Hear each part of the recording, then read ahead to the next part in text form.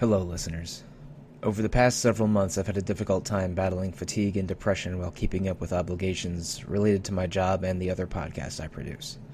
The first 16 episodes of Bravely Distanced were recorded in March, April, and May of 2020, so episodes 10 through 16 were recorded several months before posting. I'm going to make a sincere effort to catch up and continue working on Bravely Distanced at least through early 2021. Thanks for listening. Here is the newest episode of Bravely Distanced.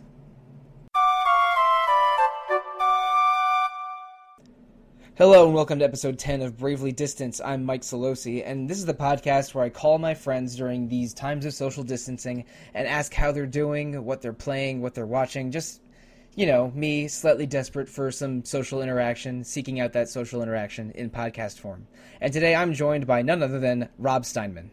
You wanted to talk to somebody, you wanted to reach out and, get some kind of human connection, and you called me. Yeah, I'm calling a lot of people, Rob. I'm casting a wide net, and you're a big enough fish so as not to fall through the holes of the net. I think that is well played. Okay. So, Rob, we met sort of unexpectedly at MagFest in 2014, Music and Gaming Festival, and I knew you because you were the host of a podcast I enjoyed very much, Random Encounter on RPG Fan. Back in the day, yeah. Yeah, and then I ended up joining that website staff about a year later or several months later, and we became friends. Not just within the website. We've been on each other's podcasts. We've gone to theater shows together. I've met your wife and your pets. That is true. Yes, yeah. You have. so it's a little surprising that we started out as podcaster and podcast listener, and now you're genuinely someone who I love hanging out with. Well, thank you. I feel the same way about you, sir. Yeah, and dude, I think I probably would have taken a road trip up to Philly to hang out with you and Jackie if we weren't in the situation that we were in sometime in the spring or summer months. Definitely. Yeah, I mean, my wife loves to plan out theater shows, mm-hmm. and you also like theater shows, and so that's actually been kind of a bonding experience for us. God, what did we saw Cursed Child together? We saw Cursed Yep. Child, Yep. Avenue Q, and Burn This. Yep. So we've had a pretty good run. Yeah. Adam Driver is so steamy. Yeah. Oh my God. You know what? I wasn't 100% sold on Adam Driver, but then when I saw him in Bird This, I'm like, damn, that Adam Driver. He's smoldering. Yeah, he really is. He like that. That was a good show, but he was the breakout. He stood out the strongest, definitely in that show. He's giant. Yeah, he's huge. Watching Star Wars, you don't realize this guy is at least 6'3". Just immense presence. Whatever. Like that show turned me from an Adam Driver, oh yeah, he's all right, to a 100% Adam Driver believer, almost like John Oliver. But and then Rise of the Skywalker happened. But we don't need to talk about that. We don't need to do that. Let's please not talk about Rise of the Skywalker. It's not his fault. It's not any of the actors' faults. Unless Rise of the Skywalker is something that you've been watching or doing in during social distancing. Not okay. I gotcha. No, so I've not been hate watching Rise of the Skywalker. All right. Well, nor have I. But more important than Adam Driver, shocking, I know, is how are you doing, man? I'm doing okay. For people who know me from the website, I think they know that I'm a bit of an introvert. So I'm actually, I think, doing a little bit better with this whole social distancing thing than a lot of people. My wife is struggling quite a bit. She's a very extroverted person, very social person, and I think this has been pretty tough on her. I without any legitimate evidence, I 100% believe you. Yeah. Mm-hmm. I think I'm still working. I work at a boarding school right outside of Philadelphia, and we switched to virtual classes right around spring break. We were on spring break when everything kind of went crazy. Like that week of, oh yeah, the coronavirus is a thing, to, oh shit, we need to close everything down. Yeah, that's like second week of March going into fourth week of March is, I think, is when that gradient happened. Yeah, and it was like a ramp up from a Monday to a Friday of Monday, things are, we gotta watch the news, and by Friday it was, okay, the school is completely shut down, virtual classes. I had done some online teaching back when I was in graduate school. I'm not a big fan of it. I I'm a very high energy teacher. I really feed off the kids in my classroom, and so this is a much more passive experience. It's a lot of creation more than anything else. Recording a lot of lecture videos. I teach physics, so doing a lot of lecture videos, posting them online, posting assignments online, chasing the kids down, making sure they're doing the assignments on the line. It's been a real challenge, and I can tell it's really hard on me. It's absolutely brutal on the kids right now. Yeah, geez. Yeah, it's been pretty rough. My best friend David and a couple other guests that we've had on the show are also teachers. He teaches high school history, and from all the comments I've heard, it feels like this might be a lost semester or maybe even a lost year for people in most traditional education systems. Yeah, definitely. I teach mostly seniors. It's an AP level course, and so we actually spend most of the spring term getting ready for the AP exam. So I didn't lose a whole lot of content, but I lost a lot of class time, a lot of direct instruction of the kids, teaching them what college is going to be like, teaching them how to, fulfill assignments, that sort of thing.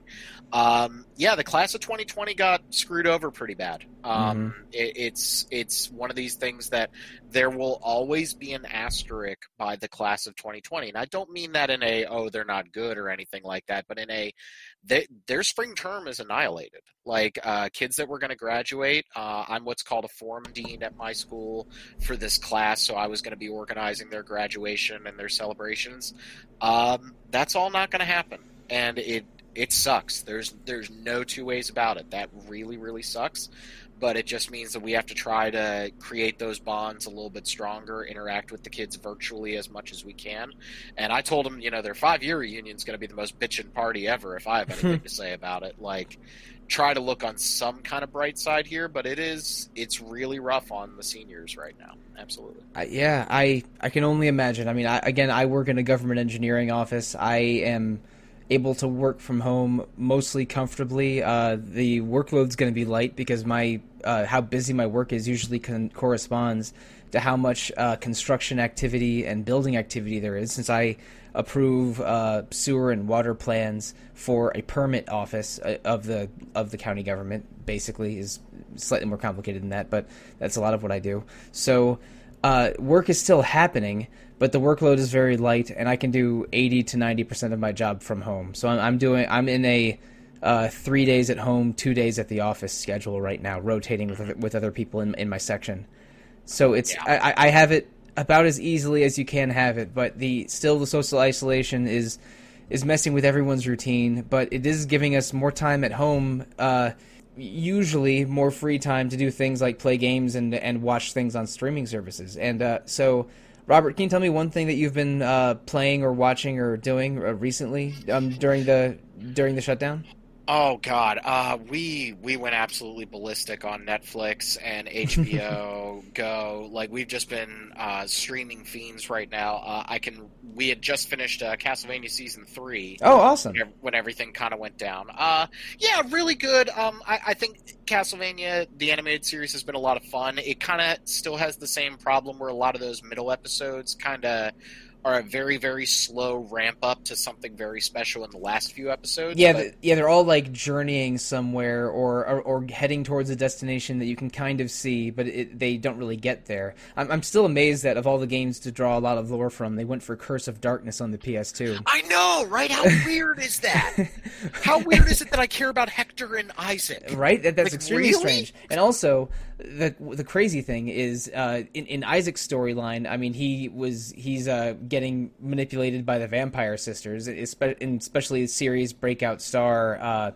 Yeah, Lenore. Yeah, the Raven poem lady. Yes. Yeah, so like Breakout Star Lenore is manipulating Isaac, and that vampire castle is preparing for war, but they don't realize there's a whole army of fiends led by Hector. I'm sorry, led by Isaac, heading to where they have Hector captive. I'm mixing up my Hectors and my Isaacs, and I thought that the whole show was just going to be like a road trip of Trevor and Sypha like killing monsters, and we get that for like one half of one episode maybe. Yeah. And then some real kick-ass vampire fights in like the second to last episode of season 3. But really, this is a series about like brooding darkness and vampire politics, and and dragging Dracula out of hell. It's gone places I haven't really expected. God. Did you get a shiver when they just ended that episode and it was like, yeah, we opened up a portal to hell and there's Dracula. We probably shouldn't do this. Like, I like let out an open guffaw, just like, oh F, this is gonna get real. I do think that the show has some pacing issues, but overall it has been very enjoyable. It's gorgeous to look at. It's got that old school 1980s, 1990s, anime OAV, like Ninja Scroll, Vampire Hunter D. Like, it reminded me of Vampire Hunter D with better dialogue. Yeah, it's like you bought this at a Suncoast Video where like the anime was being sold right next to the porn, so you kind of know it's pretty nasty. Like it's really enjoyable. So we did that. I highly recommend all my friends Kingdom, which is South Korean Walking Dead. There's 2 seasons of that on Netflix. They're both pretty short. That show is phenomenal. Is it live action or animated? Yeah, live action. It takes place in kind of feudal South Korean times. It is really, really good. They're basically fighting 28 Days Later zombies, so the fast zombies. Beautifully shot, really well cast. That's been a lot of fun. Kingdom is definitely high. I think there has been a slight surge of Korean dramas available on streaming services. Like yes. Someone at Netflix got a memo that people are really enjoying Korean television right now. Because I know one of my friends who I don't think is really seeks out many subtitled things, watched Itaewon Class and Black, which are both Korean dramas with supernatural elements, like back to back. The past couple weeks, and both of them were based on Korean webcomics first. So it's like, and I think that maybe it's BTS, maybe it's Parasite, but like I think Netflix realized, maybe the Korean dramas are an untapped resource for streaming. So they've unloaded a lot onto Netflix the past several months. Absolutely. So that's been a lot of fun. And then most recently we started on HBO Go, Watchmen. Oh, I've heard that's awesome. Yeah, it's hard to recommend because it is, for those who don't know, it is a sequel to the original graphic novel. So it's taking place in the same universe 30 years later. So it's present day, but it is as if the novel that was written in the 1980s, that timeline has continued. I don't see how you could watch it without reading the graphic novel. Like, you don't think the Zack Snyder movie is enough of a substitute? I think, that's a very long conversation we could have, where I didn't love that movie when I watched it, and now the more we know about Zack Snyder's aesthetic and understanding of comic books, I think that movie is actually far worse now than it was before. He seems to think Rorschach is a hero, which means apparently he just did not read Watchmen. Well, the thing is, I think he really wanted to celebrate moments of Watchmen. Yes, and Zack Snyder knows how to like set a photo, but he struggles with I don't know, with theme, and I don't want to sound like I'm defending Zack Snyder. I actually kind of liked the Watchmen adaptation because I thought that was a challenging movie to adapt, and he basically picked key points of the story that he absolutely had to hit, and when he really went for them, he sort of nailed them. But but he has issues with theme and communication, and have become increasingly apparent whenever he with every subsequent movie. And the less that we speak about Sucker Punch, the better. See, my wife Jackie really likes Sucker Punch. So I hated that movie so much. I kind of liked movie Watchmen, really hated Sucker Punch, but I'm intrigued by the new Watchmen because I did read the graphic novel before watching the movie, and of course it's a classic. But I really actually like the change to theatrical Watchmen, where the big reveal at the end is a Dr. Matt. I think that actually works really well in that version of the story because it makes 100% sense. Yeah, that exactly right. Yeah, the adapting the constructed alien into a indeterminate attack and blaming it on Dr. Manhattan, it makes a lot of sense. I mean, It does. I didn't mind that at all. Mm-hmm. But what I will say is that the TV sequel to Watchmen goes with the squid ending from the graphic novel, and it actually makes it work. So something that seemed very random, they've actually done a great job of adapting that and what that would mean 30 years later for people. It's been incredible. We have the last 3 episodes. The plan is for us to actually watch that tonight. It's been really, really good. Very well constructed, very well shot. Some good callbacks to the original series, while also not retconning, but making things more fun. And I mean more fun in a dark, bleak sense. Like, they have not lost the fact that I think that this is where Zack Snyder kind of failed on Watchmen, is that Watchmen asked the question, what would, and this is from Movie Bob Chipman, so I'm totally stealing his line here, but well, I got to give credit where credit's due. No, I mean, okay, you're an educated man, and you have to cite your sources, exactly. Yes, and it's not my original thought. And Movie Bob said, the original Watchmen graphic novel asked the question, what would the world be like if superheroes were real? And the answer is, it would effing suck. Like it would end up with all of us being in deep, deep trouble.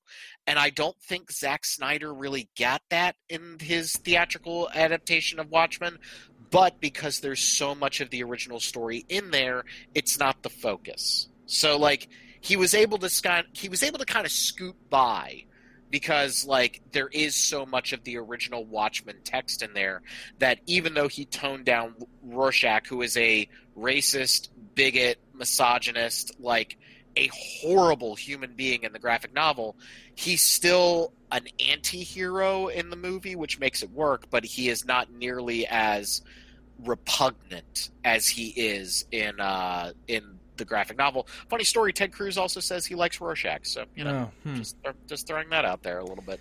Yeah, I wonder if I wonder if he's like the the fans of the Joker movie and watched Taxi Driver decades ago and thought that Robert De Niro's character was a hero and not a monster. Yeah. Yeah, we could have a very long conversation about Joker. That oh boy. But did you watch it? I was going to watch it, and do you remember 5 minutes ago, I know it feels like 5 years ago, 5 minutes ago we talked about how there was like a week where it seemed to be, the tone of the entire country seemed to go from, well, this might be something, to we need to shut ourselves in our homes now. It was a record skip moment. Yeah, I went to the movies with some friends on that Tuesday night because the University Theater near me has $2 Tuesdays, and then all of their movies are several months late, and we went in there intending to watch Joker, but all of us had so many weird misgivings about it that we switched to Knives Out at a last-minute change. That was a good choice. Knives Out was a good film. Yeah, I enjoyed going to the movies with my friends and watching Knives Out, so I think we did make a good choice. But I remember going out to dinner and movie with 4 friends one night, and then 2 nights later it's like, we absolutely can't have a St. Patrick's Day party. We can't do that anymore. Yeah, like we talked about doing. Yeah, we can't do that anymore. Knives Out was good. I think it's a little overblown. People saying that it's like the reinvention of the mystery and it's a 10 out of 10. I'm like, no. It's it's a very good movie. I had a really good time with it. But let's calm down a little bit. This is not, settle down. In the movie, they referenced the movie Clue, and they even showed a brief part of the opening song of Murder, She Wrote, and those are 2 things I love. But really, what they are is these are people who love detective fiction and love things like the omniscient detective and the flair of the twist and the big reveal at the end, and they just wanted to. They wanted to really just have a lot of fun with those parts of detective fiction, and I think it was great for that. And it was fun. Like, I'm not saying it is a brilliant, intricate mystery. It is not, but it is a fun mystery by people who are trying to make a fun mystery. And it had a pretty all-star cast. Like, I mean, but I wanted more of them. Like, you got true. Jamie Lee Curtis there, her doing a lot more, and my boy Michael Shannon, who is, I think, one of the better actors in Hollywood right now. Mm-hmm. He was so good in The Shape of Water, and I'm gonna go out and say it. I think he's the best version of Zod we ever got in Man of Steel. Like, That dude was really good in that movie. Man of Steel is a movie that I think is worse than Watchmen, but maybe equally equally inept about tone. But let's not talk about Man of Steel. We won't do that. Or Knives Out. Let's back it, or Joker. Let's back it up all the way back to Watchmen. The one thing I've heard about the movie, about the HBO series, which I have not seen, is that Regina King is absolutely awesome in it. She is amazing. Okay. This is my first exposure to Regina King. I never watched The Leftovers. I've never seen any of her work. She commands so much screen presence. You never saw the Boondocks? No. Really? I've watched a little bit of Boondocks, but not a whole lot. No, she is so damn good in this. Just the casting in the show has been stunning. It's heartbreaking in places. I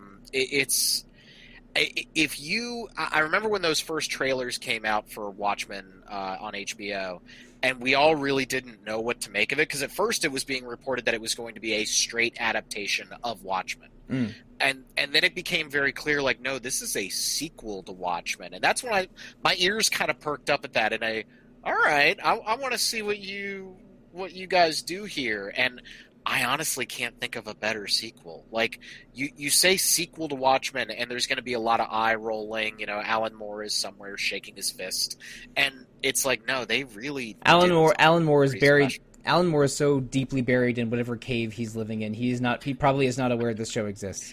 Who disturbs my slumber? It's like when I show up on the RPG fan Slack channel every once in a while.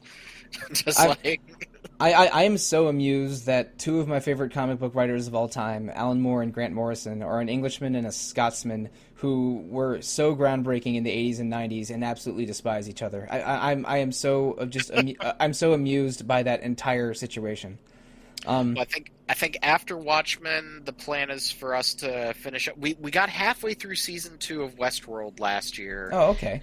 And we both really loved Westworld season 1, and season 2 starts out with a very contrived reason for why they're telling the story out of order again. And that was like that's the big reveal of Westworld season 1, is that the whole story's out of order. I don't want to go into more spoilers than that. Sure. And season 2 is like, well, we're doing that trick again. And I'm just kind of watching it like, did you need to do that trick again? Like, you already, it's like M. Night Shyamalan making another movie where, the main character's dead. Like, mm-hmm.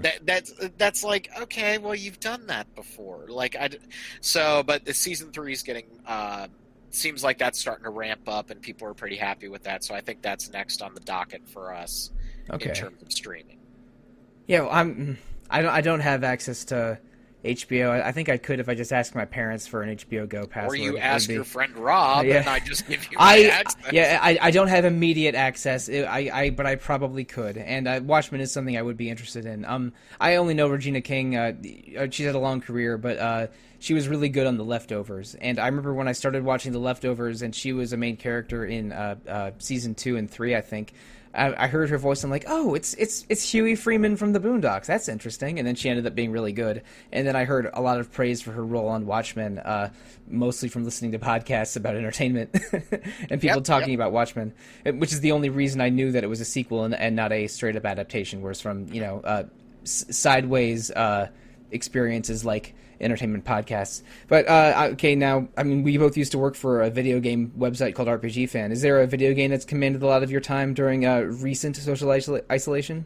Well, I'm reliving my best middle school years right now by playing 2 remakes of games from the late 90s. Oh, okay. We're about the same age, so I think I know exactly which 2 games you're talking about. Yeah, so I started the Resident Evil 3 remake as soon as that came out. Man, it's hard to talk about this. I didn't like Resident Evil 3 the first time. I found that game very frustrating. It's very random. I know a lot of people hold Nemesis, that giant creature that stalks you through the streets of Raccoon City. A lot of people hold him in high regard. I find him to be an absolute pain in the ass and not fun. Yeah, it felt like that they were trying to recreate Mr. X from Resident Evil 2, but just to make it more recognizable and more and more overwhelming. Like they're just trying to outdo themselves with what they did in 2. Yeah, and like it wasn't fun in the original game because you're playing like that old school tank controls, like very stiff. Like the action in Resident Evil and those original PlayStation 1 games was not really the focus. It was on the atmosphere, it was on the survival horror, the resource management. Before I talk about the remake, I have to say that like the Resident Evil 2 remake last year was one of my favorite games of the past decade. Like I absolutely adored that game. That game got under my skin. I played it like 6 times the whole way through. Like I absolutely loved it. Um, that having been said, I love the original Resident Evil 2, so I love the remake of 2. I don't like Resident Evil 3. I don't really care for the remake of Resident Evil 3. It is much more action and set piece moments, and that the worst part about the past 2 Resident Evil games, 7 and the Resident Evil 2 remake, were the boss battles. They really can't seem to make these boss battles be interesting and fun. Like they've just been kind of resource spongy and kind of annoying and obnoxious. This is a game where that's the highlight. Is like they seem to think, oh boy, you really want some more boss battles, don't you? And I'm sitting there going, no. No, please stop. Please, no. Oh God, I'm in another boss battle. And and this game, I know this game isn't very long. Like, so is there like a boss battle every 30 minutes? There was a point where I had a boss battle, and then 30 minutes later I had another one. So it was very. This is where the pacing of the game is really weird. Like the beginning of the game, I was really down for it. You have your initial run-in with Nemesis. It's a very set piece, you know. Run away from the dude, and then they put you on the streets of Raccoon City, and it plays very similarly to the Resident Evil 2 remake. You're skulking through buildings, you're taking out zombies as strategically as you can, you're hoarding resources, and I was like, oh man, I'm really getting into this. And then Nemesis came bursting through a wall, and he punched me as soon as he came out of the animation, and I'm like, oh, Jesus Christ. And so that's kind of been the problem with the game, is like when it settles down and remembers that it's a Resident Evil game, it's been very fun. Your question about boss battles, at one point I finished a boss battle with Jill, and then you take over as Carlos, who is your second playable character. You get him for small sins. He's amazing. Mm-hmm. He's awesome. They've written him beautifully. He wasn't in the original PS1 version? He was, and he kind of sucked. He was basically a Latin American stereotype, like, oh, hi, Jill, and he kind of like, wow, that does not play well today. I haven't played the original Resident Evil 3, so I didn't recognize Carlos from my limited knowledge of the Resident Evil cast. Yeah, he's only been in one game, but the new voice actor is great. They've given him some fun lines. He has cool interactions with Jill. You get a section where he plays him, and that was awesome. And then as soon as I got back in control of Jill, the game threw me in another boss battle. And this was a boss battle that, like, I had to do the same thing 8 times to beat the boss. And you know how, like, video games have the rule of 3? Like, oh, you throw the turtle on top of Koopa 3 times, and, you know, oh, you beat him. Why are you having me do it 8 times? Like, at one point, Jackie was looking over my shoulder in our office, and she's like, do you seriously have to do that again? I'm like, yeah, I have to effing do it again. Like, of course I do. Like, sometimes they'll double the rule of 3. Like, they'll divide the boss into 2 phases, and you have to hit each phase 3 times. But if the conditions of scoring a hit are roughly the same, and you have to do 8 in a row, then I can see, like, feeling like you're staring into an abyss a little bit. 8 is a lot. It's and they gave you a dodge mechanic in this game, and it's basically a suggestion. Like, I'm sure there's a timing window on it that I could figure out. I can beat Sekiro without even getting hit. So, like, I can figure out a timing window if I need to. But this thing just feels like a suggestion, and you get hit, and you're like, oh, man, I dodged. What is going on here? So, I don't know. I'm actually really down on it, and I think Capcom, you know, on the one hand, I think they made a game that is kind of reminiscent of the original Resident Evil 3, and good on them, but I think they also need to sit down and take a deep breath, as there's reports about Resident Evil 8 coming out next year, and apparently they're going to remake 4. Like, there's all these rumors bubbling to the surface right now, and I'm like, I think Capcom need to really sit down and go, we had something really special with Resident Evil 7 and the Resident Evil 2 remake. Let's keep going in that direction. Let's not do this action-heavy nonsense. My official prediction is that they're going to start to remake 4, but then change direction and accidentally remake Devil May Cry. That would actually be neat. That would actually be neat. Did you play Devil May Cry 5? I remember Oh, I we did. talked. Yeah, I really Didn't like it. I really did like it. It felt, I'm glad. yeah, it felt like a celebration of the camp of Devil May Cry, and they sort of went back to the Dante versus Virgil storyline from 3, but from a perspective of an outsider like 4. Like they wanted to try and bring the good, most beloved parts of Devil May Cry together, and I think they mostly succeeded. It was I like that the game gives you so many options and so many different play styles, but if you just did not connect with the action or just rolled your eyes at the big showpiece moments, I understand. It's a campy, silly game. I think what it showed for me is that Devil May Cry 5 very much felt like a direct sequel to Devil May Cry 3 and 4.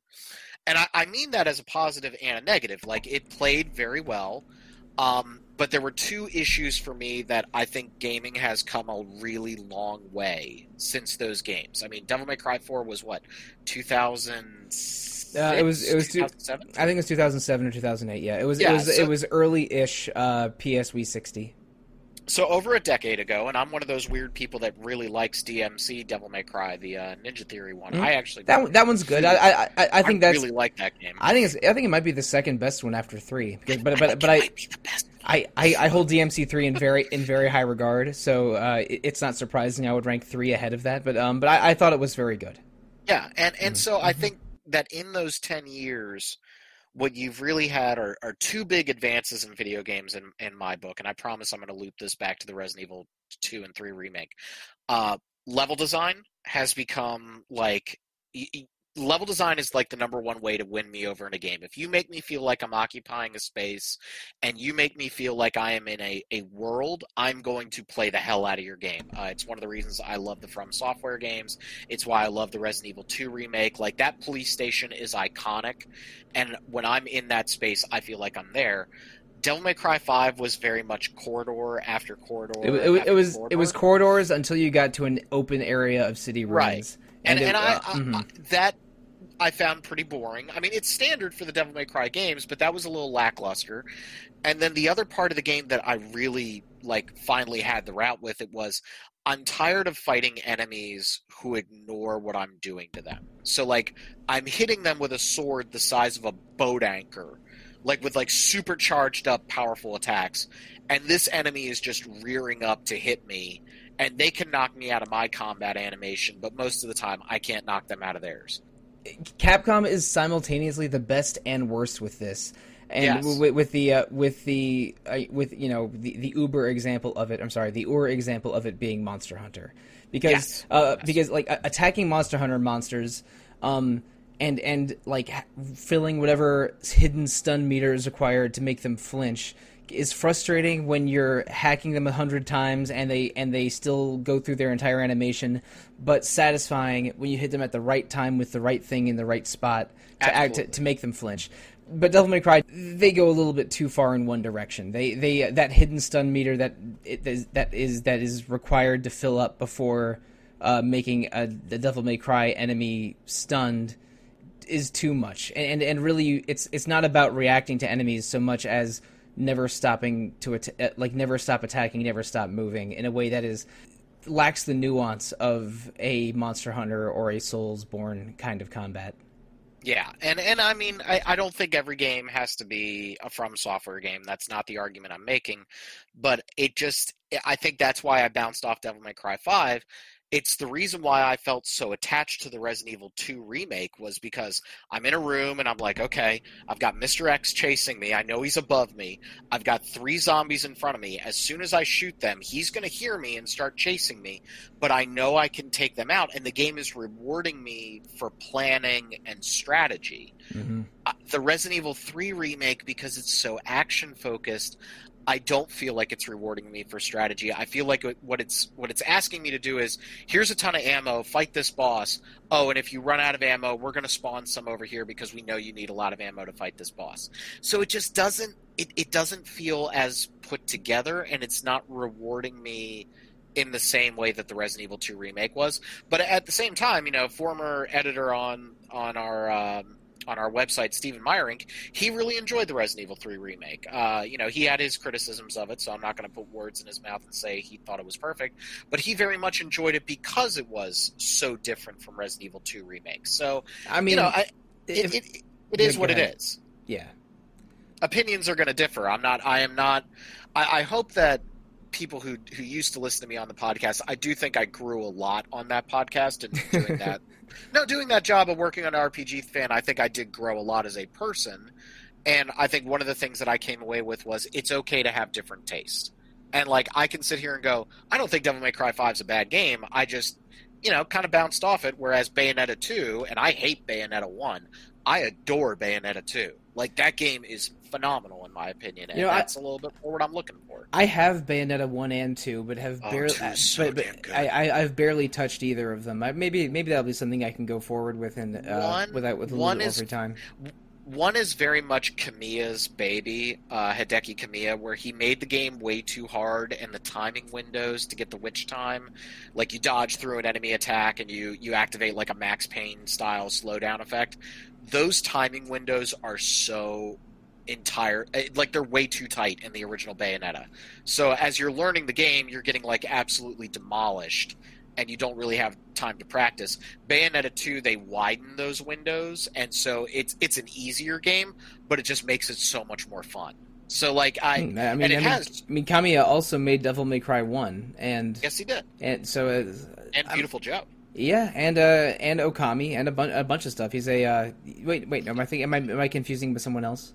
Oh no, Kamiya directed Okami, and that game is a wonderful 20-hour game that is 60 hours. Then he moved from Capcom Clover Studio to Platinum and other stuff. So I'm not confusing him with another Japanese developer, which happens sometimes. I think you'd really like Bayonetta 2, and I think if you played Bayonetta 2, I think you'd understand why I bounced off Devil May Cry 5 a little bit. Like, Bayonetta 2 has what I want, which is I have them on feels like I'm fighting the enemy. I have them on Switch, and Bayonetta 1 digital download came with Bayonetta 2 for free, which is why I have it.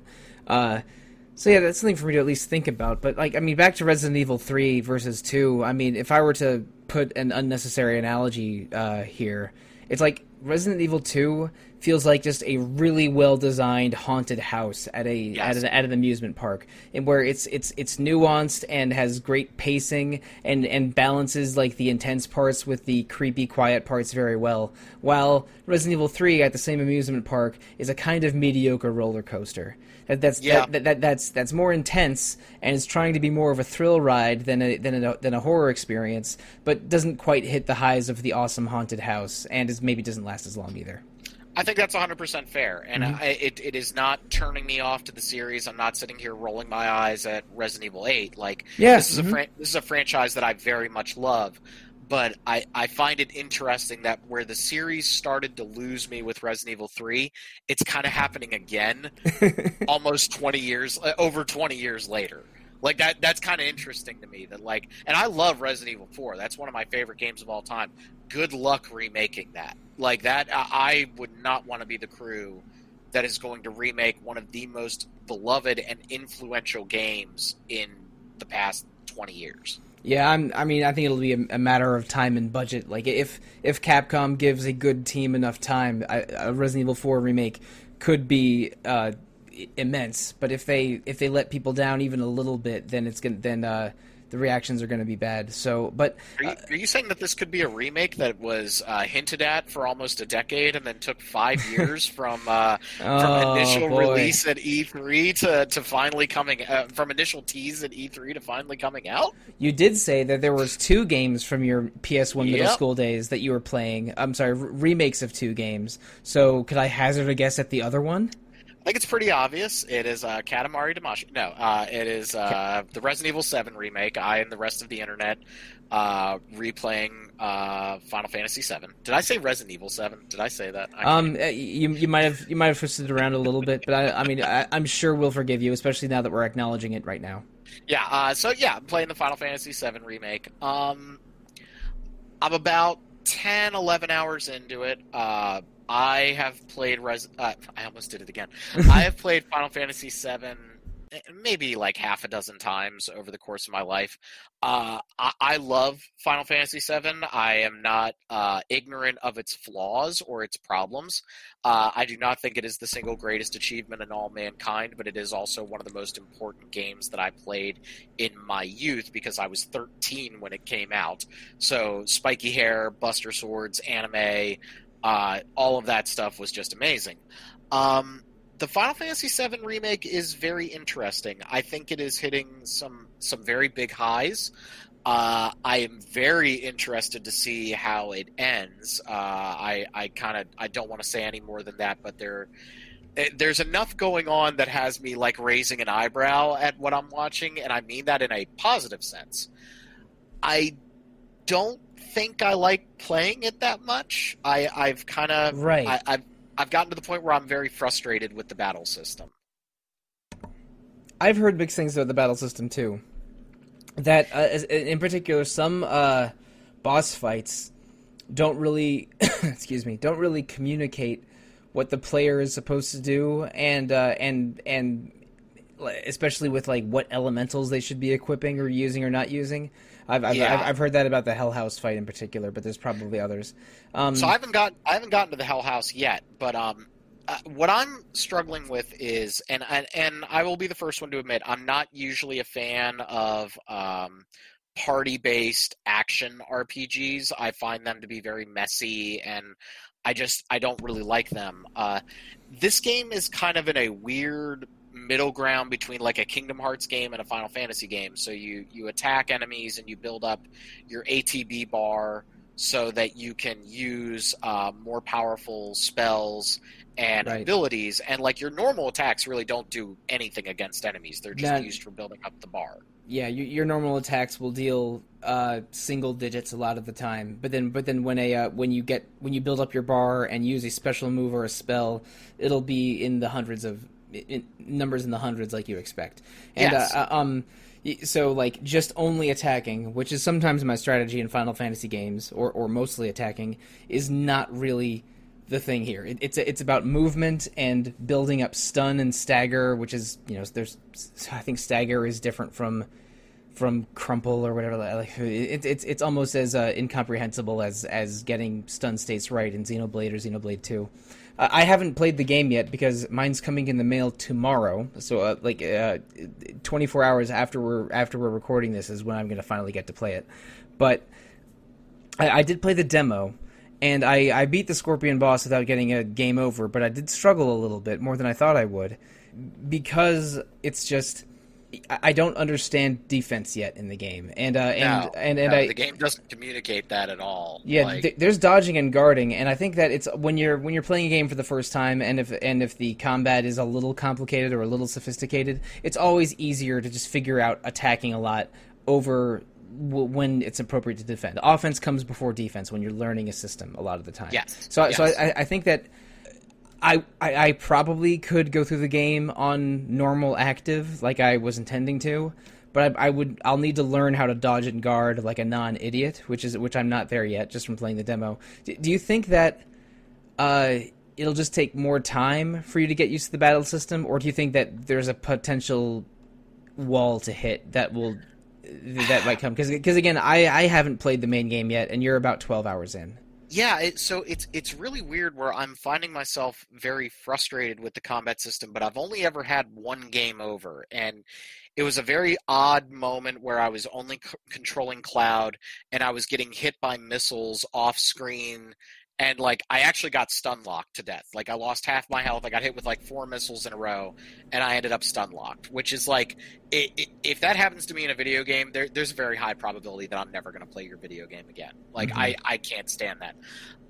So it's not like I'm dying over and over again. What I think is happening here is the fights are breaking down into one of two categories. Either the normal encounters, and I think you probably experienced this in the demo, are so easy that they're mindless. Like, you don't even have to do much. You just swing your giant Buster Sword and the enemies just die. Maybe you throw one fire spell to make them die slightly faster.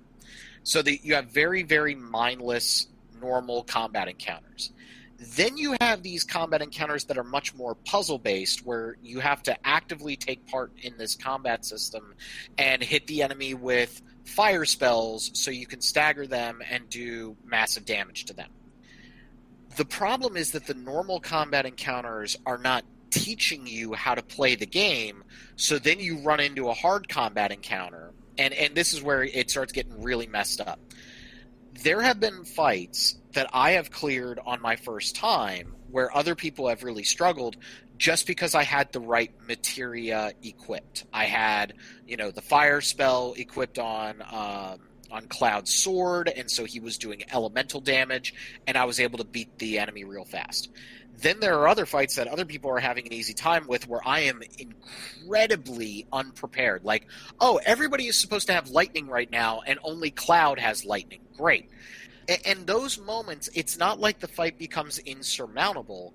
It's that it becomes tedious. Like, okay, I have no fast way of killing these enemies, so what I'm going to have to do is just keep wailing on them with normal attacks, doing special attacks on them, and then when I get close to death, and the game is very bad at giving you feedback on how much damage you've taken. You need to stare at that HP meter in the bottom right-hand corner of the screen to understand how close you are to death. Like, there's no indication that you're close to death. Oh god, Aerith has like 2 hit points left. I wouldn't know that unless I was looking at the bottom of the screen. Yeah, when I was playing it, I thought the game visually looked great, and it was really good how much of the screen they gave you. The camera wasn't perfect, but no, when the camera's really bad. But they give you a clear vision of the screen. The UI doesn't take over the screen like it can with other RPGs. But as a result, I mean, you have enemy data at the top, your command menu at the lower left, and your HP MP at the lower right. And it's really easy to miss one of those things when you really should be paying attention to all of them. There's some decoding that you have to do to figure out all of the visual information there, and it's sometimes complicated by the camera getting in the way or things getting real busy on screen. And again, I think I've seen such highs and lows reactions from the community on this. Like I saw a one writer whose work I enjoy say that the fighting system is broken, and if you want to enjoy the game, you should play it on Classic Easy. And other people say this game is a 10 out of 10 and the best Final Fantasy game in 20 years. Like I don't know exactly who to believe. I think it's in the middle, and I don't. I told you in the pre-show that I was going to make a big analogy here. I actually think the game is very similar to Yakuza in a lot of ways, where the Yakuza games do not teach you the nuances of the combat system in the regular fights. Like, Kiryu just steamrolls hundreds of nameless mook enemies on the streets of Kamurocho, and then you fight a boss where if you dare to hit them 3 times in a row, they just elbow drop you and take half your health. And like I've talked before about how like I love the Yakuza games. I am never going to defend their boss battles. Like, their boss battles are either horrible or tolerable. Like, not great, tolerable. I think this game has a lot of the same problems where, like, you at one point, Steven, again, was telling me, well, use Tifa for this boss fight. And I said to him, Steven, I don't even know how to use Tifa because all the previous fights I've only been using Cloud because there was no reason for me to switch over to Tifa. So I don't know how to play as her because the game never taught me how to play as her. Now, we could have a very long philosophical academic debate about video games and teaching you mechanics. My favorite game of last year is Sekiro. I think that game does a horrible job of teaching you how to play it, but it is one of my favorite games of last year. Mm-hmm. But I'm not going to defend the fact that that game is just calculus until you figure out how to play it. And I think that there's room for games like that, but I find it very weird that the Final Fantasy VII Remake, a game that is playing in so much nostalgia, has this combat system that is not doing a good job of teaching me what to do. And like, it seems like their solution is, well, Rob, you were supposed to have more fire spells equipped. So what it actually gives you the option to do is restart any combat encounter and go to the menu and swap out materia. So it's like the game has a built-in, like, well, you went into battle unprepared, so we're going to let you, deal with it. I think that's kind of an admission that your game's kind of messed up. I wonder if they're like almost harkening back to 1997, where Yeah. where RPGs did not communicate intent or communicate like all of the tinkering options available to you the way that a typical game will nowadays. No, but this game, like, I applaud it because there is a lot of strategy. Like, it does feel really good when you like, oh man, this enemy's weak to fire. Okay, Aerith, build up your fire skill. Okay, hit him with fire. All right, now Cloud, hit him with fire. Like, that feels really, really good. But if you're not prepared for it, like, or I'm sorry, the ice spell in the game is just garbage because it takes forever to cast and get off. So, like, you're trying to hit enemies with this very slow-moving ice spell. That just feels like crap when they dodge it over and over again. Like that's Oh, weird! it's not functionally the same as a lightning or fire spell. no, like the lightning spell comes out immediately. The fire spell is a pretty fast projectile. The ice spell is like it's like a mine that gets placed on the ground and then detonates. Oh, that's weird. And so, like, I was fighting these. So this is what happened this afternoon. Was I was swearing at the TV because I'm fighting very, very fast-moving enemies who are weak to ice, and I can't hit them with the ice spell. But I managed to get through the fight because I just start downing potions like it's shots at somebody's 21st birthday party to get through it. And then I messaged Steven, and I'm like, well, this was really frustrating. And he said, well, why didn't you use an ice elemental attack on your sword? And I said, okay, but that means that then I had to know that that's what I was walking into. So, like, you can't have it both ways. You can't have this.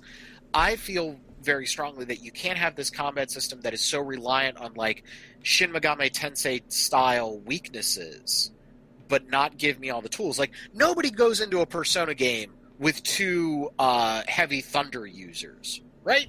Or having, two heavy thunder users and no ice users.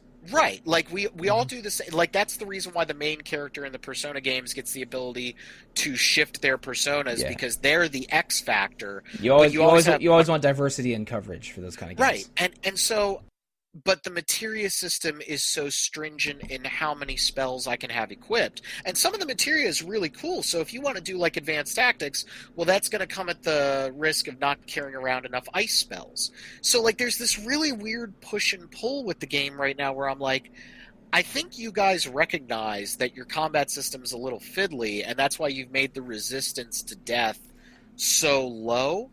But it also means that now I'm getting no satisfaction out of the combat. Like, I'm not getting any satisfaction out of it. Do you think that it would solve the problem if you made sure to keep your materia as spread around as possible and just switch to the appropriate character when the time comes? Or is there still a trap you can fall into? I still think there's a trap you can fall into because there's you have your four basic elements: fire, ice, lightning, and wind. So if you have lightning on Cloud, so I'm glad you brought this up because this is also the other problem with the game. The game is such a slavish remake of Final Fantasy VII in terms of party structure that in 12 hours I've only had a full party of 3 for maybe an hour and a half. Oh, weird. So I'm right now with Aerith. Like, right after you find her in the Sector 5 slums. I promise I'm not going to go into any spoilers, but I'm talking about the general idea of Final Fantasy VII. So I've either been alone, or I've had Barret in my party, or Tifa in my party, a very brief period of time where I had all 3, and now it's just Cloud and Aerith. So I can't even have that much diversity because I don't have that many materia slots. So it's like, for the vast majority of this game, I've either been alone or with a single other party member, which is really weird, right? Yeah, that is a little bit strange. It's because I'm trying to remember. It makes sense. It makes sense because that's the way Final Fantasy VII is structured. You don't actually have a full party outside of the Sector 5 reactor until you get Tifa and Aerith in Don Cornero's mansion. So, like, it actually makes total sense if you're remaking Final Fantasy VII, but it also means that in 12 hours, I've only seen the full combat suite for, like, an hour and a half. That's a little weird. Yeah. All right, so we're still figuring out the Final Fantasy VII remake. I'm really eager to finally play it, hopefully tomorrow. And you have misgivings about it, but I mean, it's still beautiful and cool, right? Oh, I'm still enjoying it. Like, I think that, again, my deep-seated is a strong word.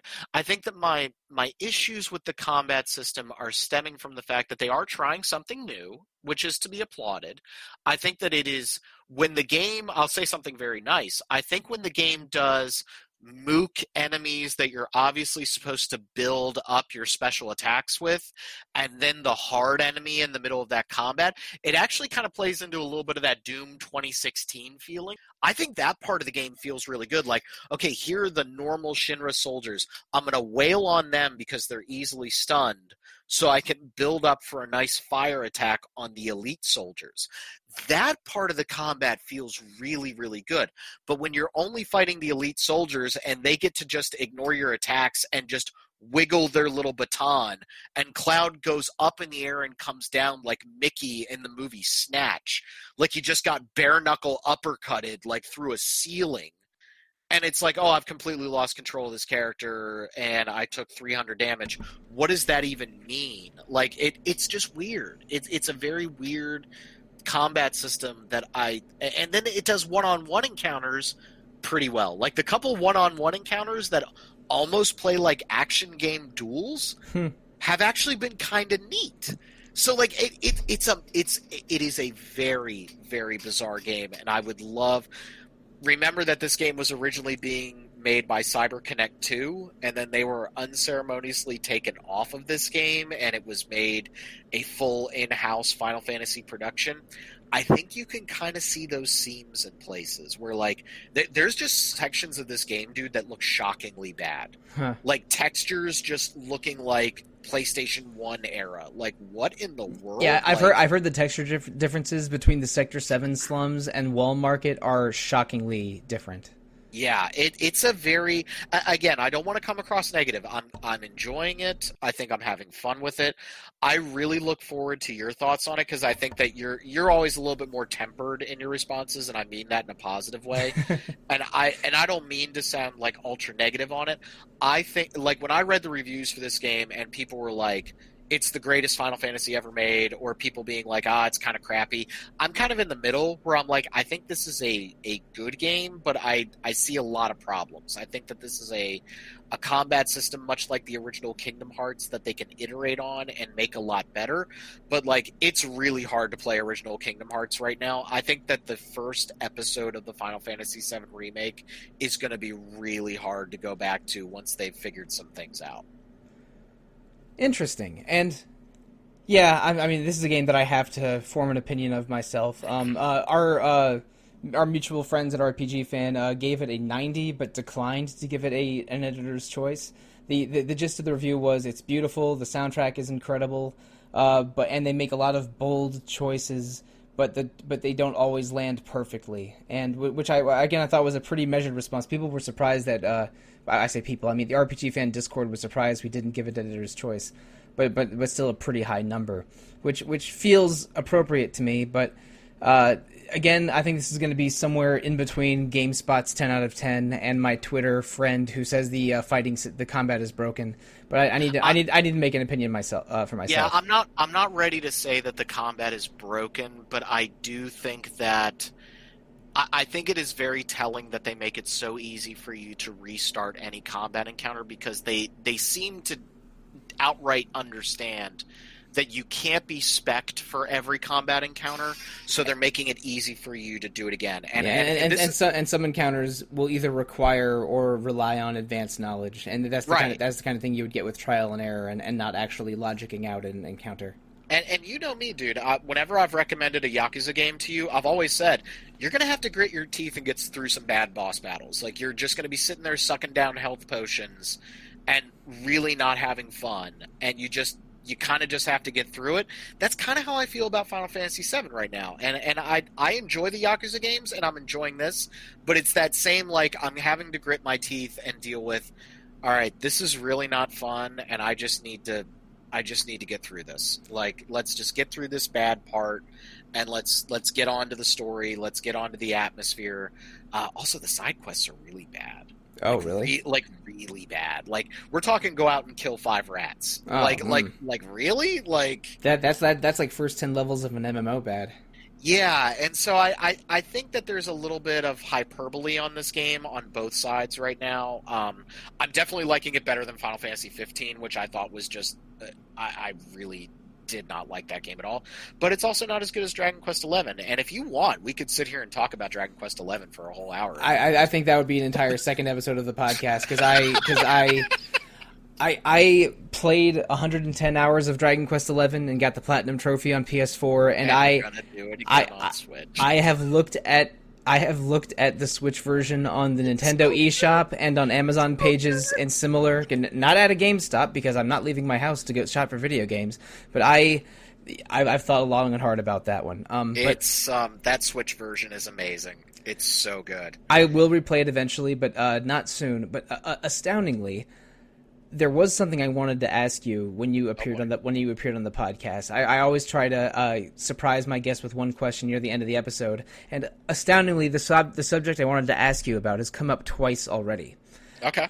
I think I want to play my first Yakuza game soon, Cool. like after I finish FF7. Yes. And so I want you to give 0. me. Okay, all right. Thank you for anticipating the question, but for the uninitiated, can you give me a recommendation on which one to start with? And let's say if I play a couple in a row, which ones should I play and which ones should I skip? But don't need to give me an overcomplicated answer, just sort of a general broad outline for my first Yakuza experience or experiences. Okay. And then I have a question for you, so don't end the podcast before I can ask you a question. Of course, sure. Mm-hmm. I think 0 is probably the most well-rounded of the Yakuza games. It's not my favorite. I think that's still going to be Kiwami 2. But 0 is a complete experience. It is also a prequel, so you can jump into that game without having to have any previous knowledge of Kiryu and Majima. It is a huge game if you want it to be. Like, it will be a 60-hour experience if you want it to be. You can probably barrel through a lot faster if you just follow the story beats, but I think you're going to want to play it and have fun with it. I think 0 is a very, very strong starting point. I can't recommend Kiwami 1. I think it is very noble that they remade the original Yakuza in the Yakuza 0 engine, but Kiwami 1 had some of the most frustrating fights I've ever experienced, and they thought they were being cute by putting the Majima Anywhere system in the game where he would just spring up and you would fight him, and it becomes very tedious very fast. So I would say skip over Kiwami 1, but you're going to have to watch videos to understand Kiwami 2 because Kiwami 2 is a direct sequel. Yakuza 2 was a direct sequel to Yakuza 1. You need to know what happened in Yakuza 1 to understand what's happening in Yakuza 2. I actually have the remastered collection that should be coming in from Amazon at some point whenever this whole thing settles down. It was cheap the other day, which has 3, 4, and 5 remastered for PlayStation 4. I have never played those games before, so I am very much looking forward to playing those, and I'm probably going to space them out the way I did with the Dragon Quest games. Yeah, we had one of the guys at RPG Fan is playing all of them for the first time, plus Judgment, which is set in the Yakuza world, but as a different kind of game. So he's played something like, I'm not exaggerating, if you include Judgment, like 7 Yakuza team games in the past 6 or 7 months. He's gone really hard on them, and he's going through the re-releases of 3, 4, 5 for PS4. I think 5 and 0 are the ones he liked the best. Yeah, 5 has a ton of characters. I know that. Is that the one where one of the characters is a little girl that has idle dancing mini games? That sounds right. Okay, yes. Yeah. So I think Jono really liked 0 and 5. So I've been listening to his opinions on the Yakuza games through RPG Fan channels, and I know that you've had a lot of fun going through a lot of the series. So I wanted to hear your overview and or skip list, and it sounds like 0 then maybe watch videos of Kiwami 1, then play Kiwami 2 is the best move. Yes, I think that's a good bet right now.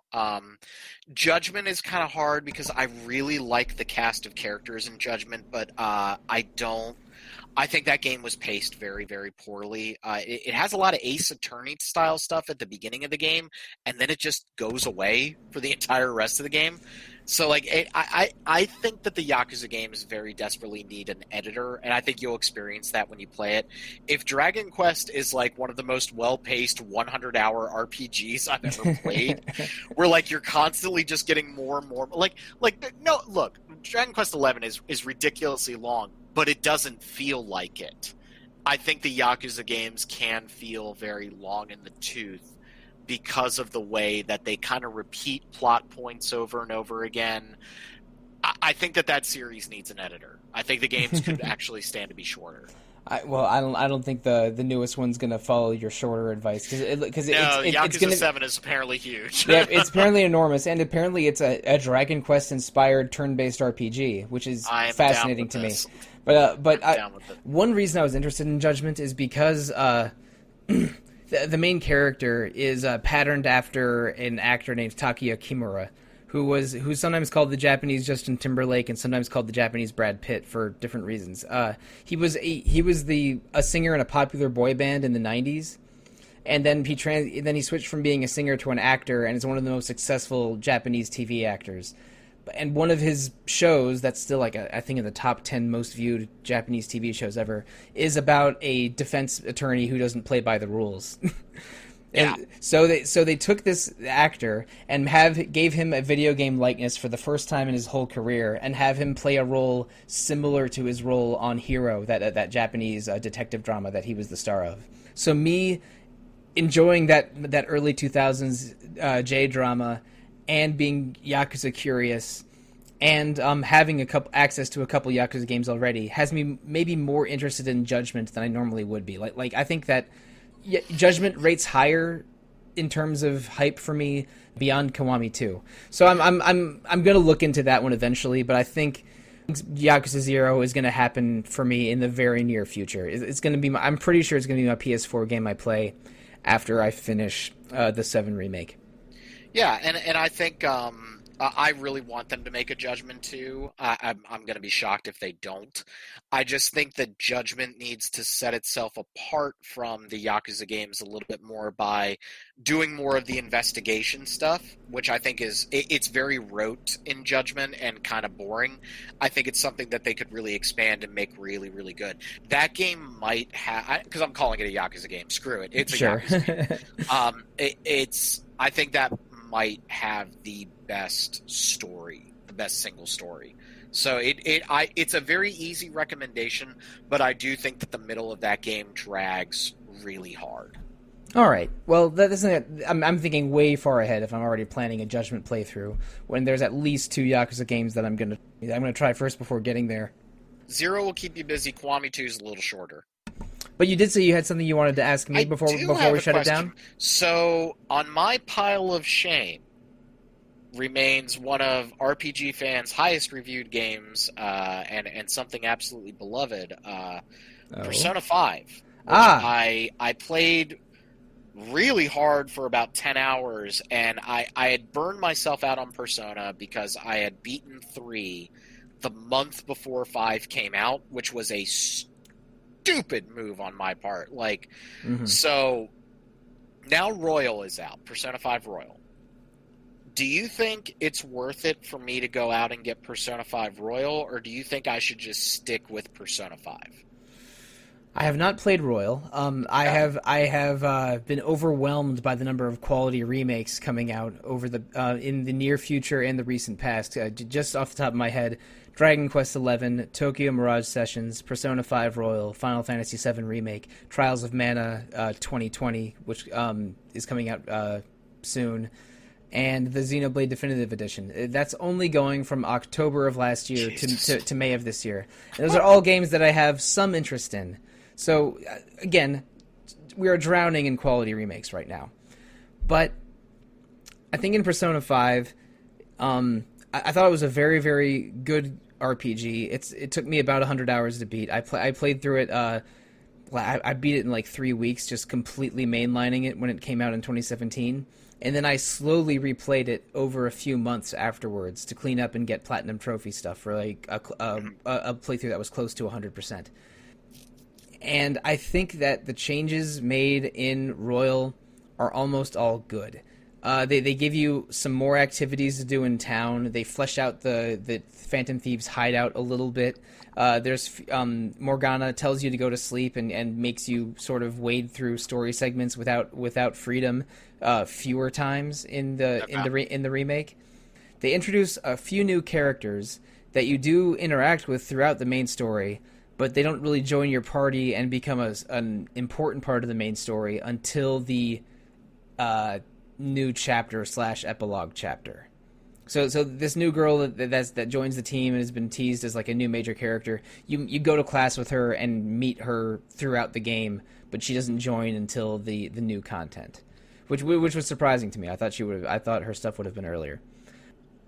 I'm not sure how much price is a factor, but if you've only gone 10 hours in, then I think moving to Royal is justified, because it mitigates the worst parts of the original game and adds some new stuff that people seem to like. I haven't played it myself. The word out there is that it's meaningfully better than the original version. It's like Persona 4 Golden.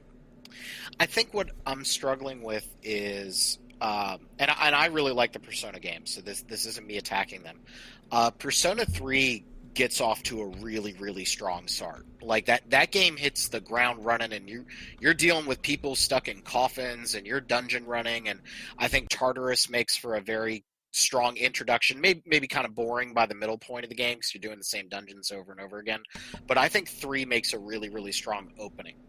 4's opening is like painfully slow, like excruciatingly slow, and I feel like Persona 5 was like, hold my beer, I'm going to try to be even slower. Yeah, 5 starts slower than 4, and I think that I like the main core 9 or 10 cast members in 4 a little better than 5, but I think that 5, it would be the best JRPG ever if I liked the story and characters a little more, because it is so stylish in its delivery. Oh yeah, and its menus and its side options. It's just an A+ in so many categories.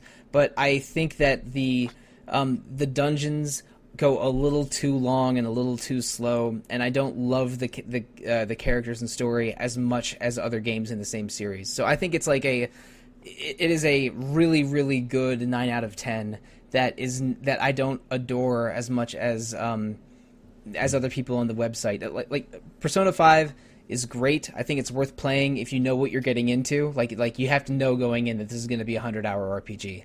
And I think it is worth playing, but the Royal version might be the right move now, because it does add a lot of good stuff and mitigate some of the weaker stuff. Okay.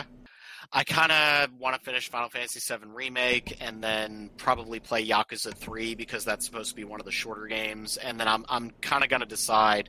I don't know if more Persona is what I'm really looking for. Yeah, jeez. I've heard mixed things about the finale, like the added part of Persona 5.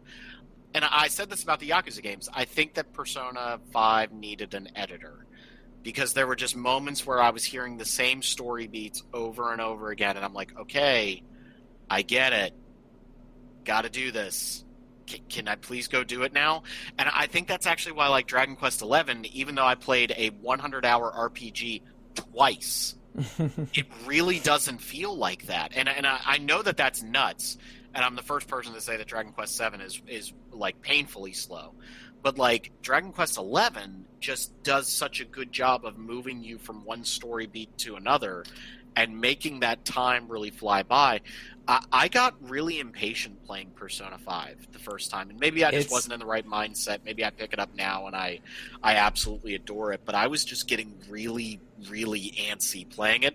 And also, it should just be on Switch. There, I said it should just be on Switch. Hey, but we're getting the Dynasty Warriors of Persona 5 as a Switch exclusive. Does that count?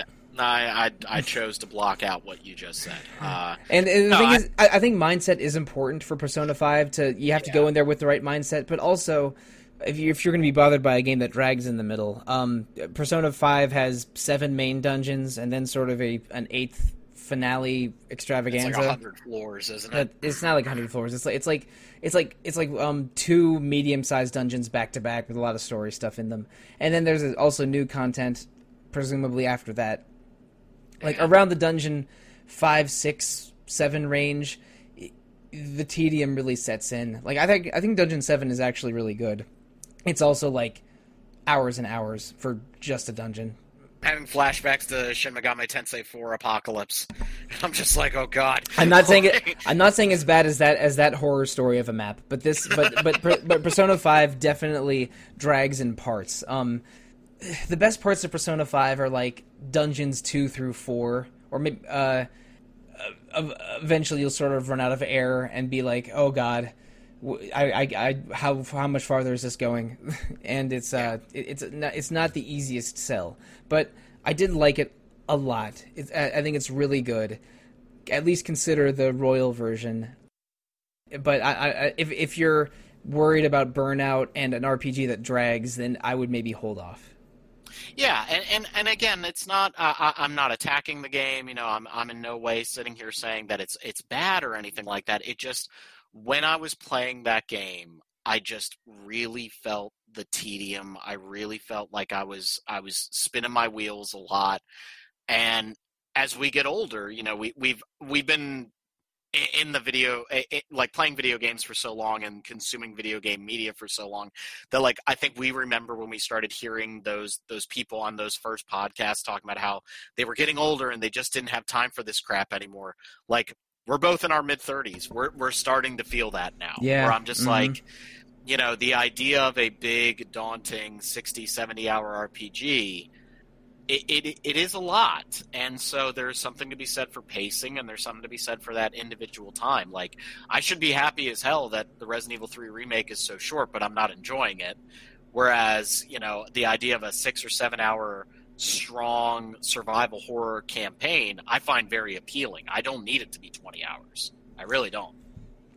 I know that Trials of Mana is coming out soon, and the original version of that is a 15 to 20 hour game. So I'm looking forward to playing that remake when it comes out, and also with the advanced knowledge that it's not going to be a 100 hour extravaganza like a Dragon Quest XI or a Xenoblade or a Persona 5.